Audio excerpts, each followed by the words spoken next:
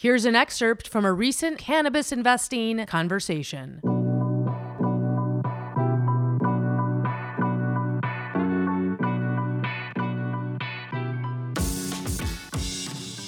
Welcome back to Investing Experts. My name is Rena Sherbel. It's great to have Jesse Redmond, cannabis analyst extraordinaire, talking cannabis, stocks, and investing. Any articles discussed today, you can find links to them on our show notes, and all episodes have transcripts available on Seeking Alpha. And for those wanting to follow breaking news and general news coverage of the markets, come listen with us at Wall Street Breakfast. We have morning episodes released before 7 a.m. Eastern and afternoon episodes released around 12 noon Eastern. We've got Wall Street Breakfast and Wall Street Lunch for all your market news needs.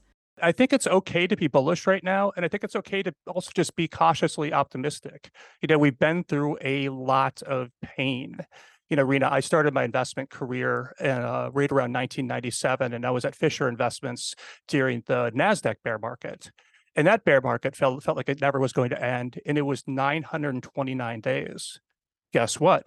The MSOS drawdown lasted 931 days. And so there's some quote about history doesn't repeat itself, but it often rhymes. And so even having gone through that NASDAQ experience in that painful bear market, I was also managing a hedge fund during the great financial crisis in 2008. So I've been through some pain before. But the duration, the 931 days, and the magnitude of the drawdown, 92%, was a really tough thing to deal with. But on the other side of that, there's typically a lot of opportunity. Typically, when things have gone down a lot, there's a lot of opportunity on the other side. And I think that could be especially true here because things are actually, I shouldn't say that. There's evidence that things may be significantly changing. Like before, we were getting excited about safe banking, which I still think is important, but this move to Schedule III is by far and away the single biggest thing that could happen to the cannabis industry because we get rid of 280E. And I think if you combine, we think about cannabis being a state-led growth story with a series of hard-to-time political catalysts. That's always been our thesis on it. And I think we're starting to see those two pieces come together, where I think the fundamentals are improving. There's some opportunity for new states to open. And if you pair that with the potential for one, possibly even two political catalysts, I think could be a lot of opportunity in the space moving forward. Okay, so what companies, you mentioned kind of the broad strokes of what you're focused on or what investors should be focused on. What exactly does that look like? And I'm also interested in what metrics you're using. Yeah, so I think the kind of companies you want to own probably depends on your risk appetite, number one, your time frame, number two, and number three is how quickly do you think these political catalysts are going to happen? So if you look off of the bottom, Brina, since August 30th, so if you look at MSOS, and this is on September 12th, so this could change, will change by the time the episode comes out. You have MSOS up about 70%. You have AIR, which was having a really tough year, up 230%. You have Columbia Care up 190%, and then you have Canopy Growth up 300%. So if you are a more speculative trader, I would focus on those things that have gone down the most, those things that have a lot of short interest, and those things that will benefit most from removing 280E. So businesses that really need that additional cash flow, businesses that might have a higher debt load that are looking to do some refinancing. And again, Columbia Care was really heavily shorted into this rally. And I think that's the reason it's gone up a lot. I built something, Rena, called the Cannabis Cash Flow Portfolio. And what that does is it takes the 8 operators that in 2022 had tax-adjusted operational cash flow. And so that means cash flow from operations, then accounting for if they were paying their taxes. And I built that as kind of a proxy for quality to see how that was doing this year against MSOS. We lack proper benchmarks in the cannabis industry. So MSOS is an ETF, but it's also often used as a proxy or a benchmark. And so coming into this event, coming into August 30th, the cannabis cash flow portfolio was outperforming MSOS by 20%. And so these were generally a little bit smaller companies, but you had GTI there, you had MariMed, you also had smaller companies like Grown Rogue, C21. There were 8 different names in there, but this higher quality cash flow portfolio was outperforming during the downturn. And that's fairly common. Stocks perceived as higher quality tend to do better and hold up better in a bear market. However, this has completely shifted since the bounce, and over this last 2 weeks now, it has underperformed by 32%. And so this is common, not just within cannabis, but across different sectors, and even looking at that Nasdaq bear market that ended in the early 2000s, it was the smaller, more beat up names that bounced most off at the bottom. So here we are in a year where what worked for most of the year reversed, and the factors that mattered, are completely different. And so I think what I would be inclined to do, Rena, is still focus on the higher quality names. Examples of those are, someone like Green Thumb Industries, I think continues to be the class of the cannabis sector.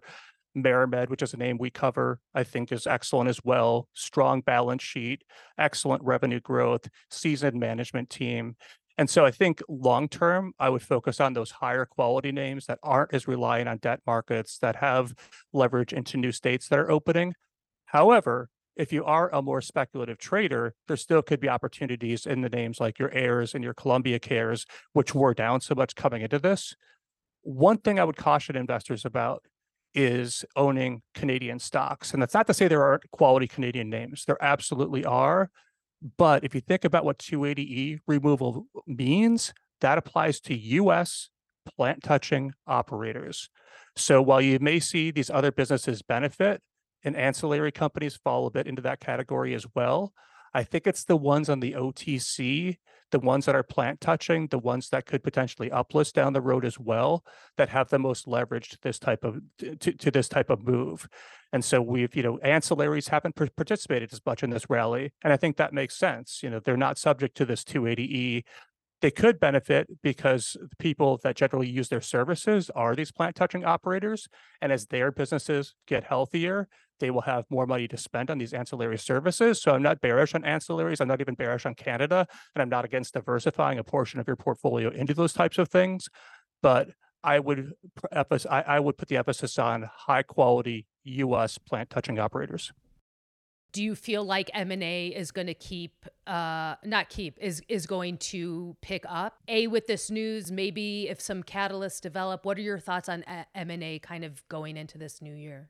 Yeah, I think we will see more M&A. I think maybe some smaller operators getting acquired Yeah. by larger operators. When you look at the larger operators, the challenge is the overlapping assets. And so most states have a cap on the number of stores that one operator can own. So in New Jersey, that's just 3. In Maryland, it's 4. In Illinois, it's 10, which gives you a little more flexibility. But let's say you have 2 operators that both have 3 stores in New Jersey, and they want to merge or do an acquisition. They need to figure out who they're going to sell those other 3 stores to. Now in New Jersey, that may not be as hard of a market to sell assets, just because it's been so profitable. But there are real challenges in divesting those overlapping assets. And so I've always thought that Trulieve and Ascend have pretty complementary businesses. There's not a ton of overlapping assets there. Ascend's not in Florida or Arizona, and Trulieve doesn't have New Jersey, which is big for Ascend. And so I think that those types of businesses, I think there are some opportunities to fit those puzzle pieces together. But I think in order to do so, you kind of need to look at a map of the states and figure out which ones could fit together. And then also say what happens with the management teams. For example, if you were to have Ascend and Trulieve merge, I don't think Kim is looking to retire. I think she's probably looking to lead a business. So you would need a structure where those 2 management teams could fit together. So I think that with the bigger operators, there's more challenges on a couple of levels to getting those sorts of things done.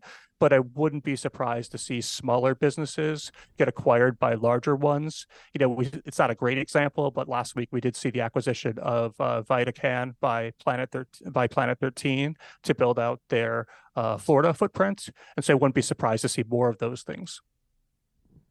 Do you still feel like it's a possibility, Trulieve acquiring Ascend? I mean, I guess maybe you do, it sounds like. Because I was asking Ascend's, interim CEO a few months ago about it. You've been talking about it for a while. It's been talked about for a while. And I wonder with, the acquisition of Harvest, which, who knows how to judge that exactly at this point, but certainly not an easy process. Do you think that that's still a possibility? I think it's a possibility. I wouldn't really assign a high probability to it.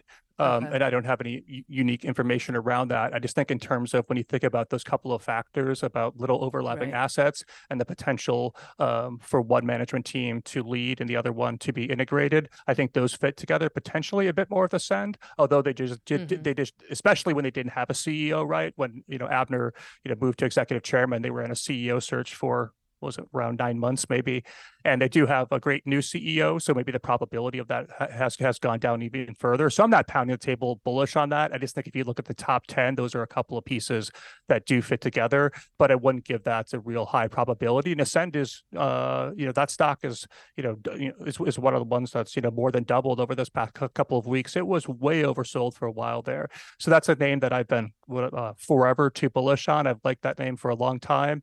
It doesn't get a lot of love. It doesn't get a lot of attention. But I think with the footprint they have and some of the changes they're making, I do like that name. And what about Trulieve? People are talking about its reliance on Florida and it's going to come to bite them, and what's happening with Harvest. And what are your thoughts on Trulieve? So I think they're in a tougher period where if you just look at their footprint, competition is fierce in Florida. Florida, as I'm sure most of our listeners know, is a medical only market. It requires being vertically integrated. There are a limited number of operators there, but there are a lot of stores. And so your Airs, your True Leaves, your Veranos, et cetera, have 50, 60, 70, 80 stores in Florida. So there are a lot of stores, and what that leads to is a lot of price competition. And we've seen that we've seen that in terms of basket sizes going down, constant promotions in Florida, lower margins coming down in a lot of cases. And so I think Florida is still a good market, and as long as it's medical, but I think the real massive opportunity is one that potentially flips rec. Arizona is a different state, similar challenges in terms of price compression, but for different reasons. I don't know if you know this, Rena, but Arizona doesn't have seed to sale tracking. And so that means you can grow a bunch of weed in Oklahoma and bring it to Arizona and find creative ways to fit that into the system. And so that's led to a massive oversupply in Arizona, and prices dropped about 50% over 12 months. And so I think that acquisition of Harvest, hindsight's 2020, but I think in hindsight that probably wasn't great timing, and they overpaid for that. So I think Trulieve is in a couple, their core markets today, and those will change a little bit as new states turn on. But I think that the core markets today with Florida and Arizona are in a bit of transition periods. But no one is more levered to the potential shift to adult use in Florida than Trulieve. I mentioned that Florida has about 22 million people, and that's one of the states that's been growing in terms of the population, but it also gets 120 million tourists every year. With the medical system, those tourists can't buy cannabis, but if they flip to adult use, anyone over 21, that's a snowbird, coming down from where we're from, Rena, in the Midwest. I know lots of people from Minnesota that go down there, but also the spring breakers. If you're over 21, they could buy cannabis. And the cruise ships is another interesting one. Sunburn has a great location. I think they acquired it from Bedman in Key West. And when you walk off where the cruise ships dock there, one of the first things you see is that store. And so I think Florida is a super exciting market. The question is, when does that potentially turn to adult use? And is possibly we see that on the ballot in 2024. And if that were to get on the ballot and ultimately pass, that would be a massive catalyst for Trulieve. And Trulieve's been one of the more beat up names coming into this that had gotten fairly cheap. And so I think to have a perspective, if you're thinking about taking a hard look at Trulieve, I would look at what the valuation is there, and then I would look at what's your perspective on those core markets, and particularly what do you think are the probabilities that adult use gets on the ballot in 24 in Florida and ultimately passes. Mm-hmm. I'm curious. You mentioned MSOS as an ETF and as a proxy index. What are your thoughts about the ETF space? There's a lot of negativity around MSOS and how they're set up to continue. And in general, the surrounding ETFs, a lot of complaints around their very existence, some not existing not in existence anymore. What are your thoughts about the ETF space in cannabis? Yeah, I feel like that's a lot of that angst and complaining is really misguided. MSOS is a great proxy for US cannabis. And if you can't buy the individual names and you need something that's NYSE listed, which is true for a lot of investors, if you can't access things that are on the OTC, you may not be able to get them in your brokerage firm. You may have custody issues with those types of names and you want exposure to US cannabis. I think MSOS is a perfectly fine way to do that. It's going to be more expensive because they do use swaps and swaps have financing costs. And so it's a more expensive way to get access. It does have a management fee. I think it's right around 75 basis points all in. So there's an additional cost there in terms of doing that versus owning the underlying. But in my opinion, it gives you fairly good exposure to US cannabis. I don't think it's super clever. You don't see active management moving around. It is actively managed, but you don't see short-term trading there. You don't see market timing. They definitely have made a few mistakes, along the way. There's names that they've owned too much of. There's names maybe in hindsight they shouldn't have, owned, period. The parent company is one that stands out there, but we've all made mistakes along the way. Not me. Yeah, I know, Rena. You Just kidding. You would never own the parent company. I would never own the parent company. No. And so, and there's names awkward laughter. Yeah, exactly. And there's names that they don't own. Like, it's super interesting. They don't own a cent.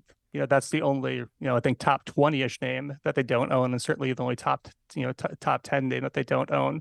So, I think we could have different opinions on how we might, go about running an ETF like MSOS. But if you want exposure to US cannabis, I don't think that's a terrible way to go. And I don't fully understand all the complaining around that. There are other options. Our friends at Poseidon, did close down PSDN, and that was my favorite cannabis ETF. So that's not available anymore. You do have Tim Seymour, who I think is a bright player in the space with CNBS. If you want global exposure through advisor shares, you have YOLO. There's the weed has good exposure to the top 5 names, so that's another credible option. So there's a bunch of different ones out there. I would probably start by deciding, do you want exposure to global or do you want exposure to US only? If you want exposure to US only, then MSOS or the ticker weed are probably good ways to do that. If you want to get some Canadian exposure, some more global names in that kind of portfolio, then maybe a CNBS or a YOLO would be a better fit. But I think part of the complaining, Rena, is that when a space is down 90%, who's going to get super excited about the ETFs in the space? And so I feel like there may be a little bit of collateral damage for what's gone on more broadly. And I guess my closing thoughts, Rena, would be just going back to where we started, where cannabis is a state-led growth story with a series of hard-to-time political catalysts. And we went through a really hard period. And I think for valid reasons, we went through a hard period. Prices were coming down. We didn't have a lot of new states opening, and we were seeing zero political progress. And that led to 931 days of pain and a 92% drawdown. And I think there's reasons to be cautiously optimistic. It feels like things are starting to improve. Going back to the beginning with Morgan Paxia saying it's okay to be bullish, I agree with those sentiments, and I'm excited to see what takes place in the second half of the year.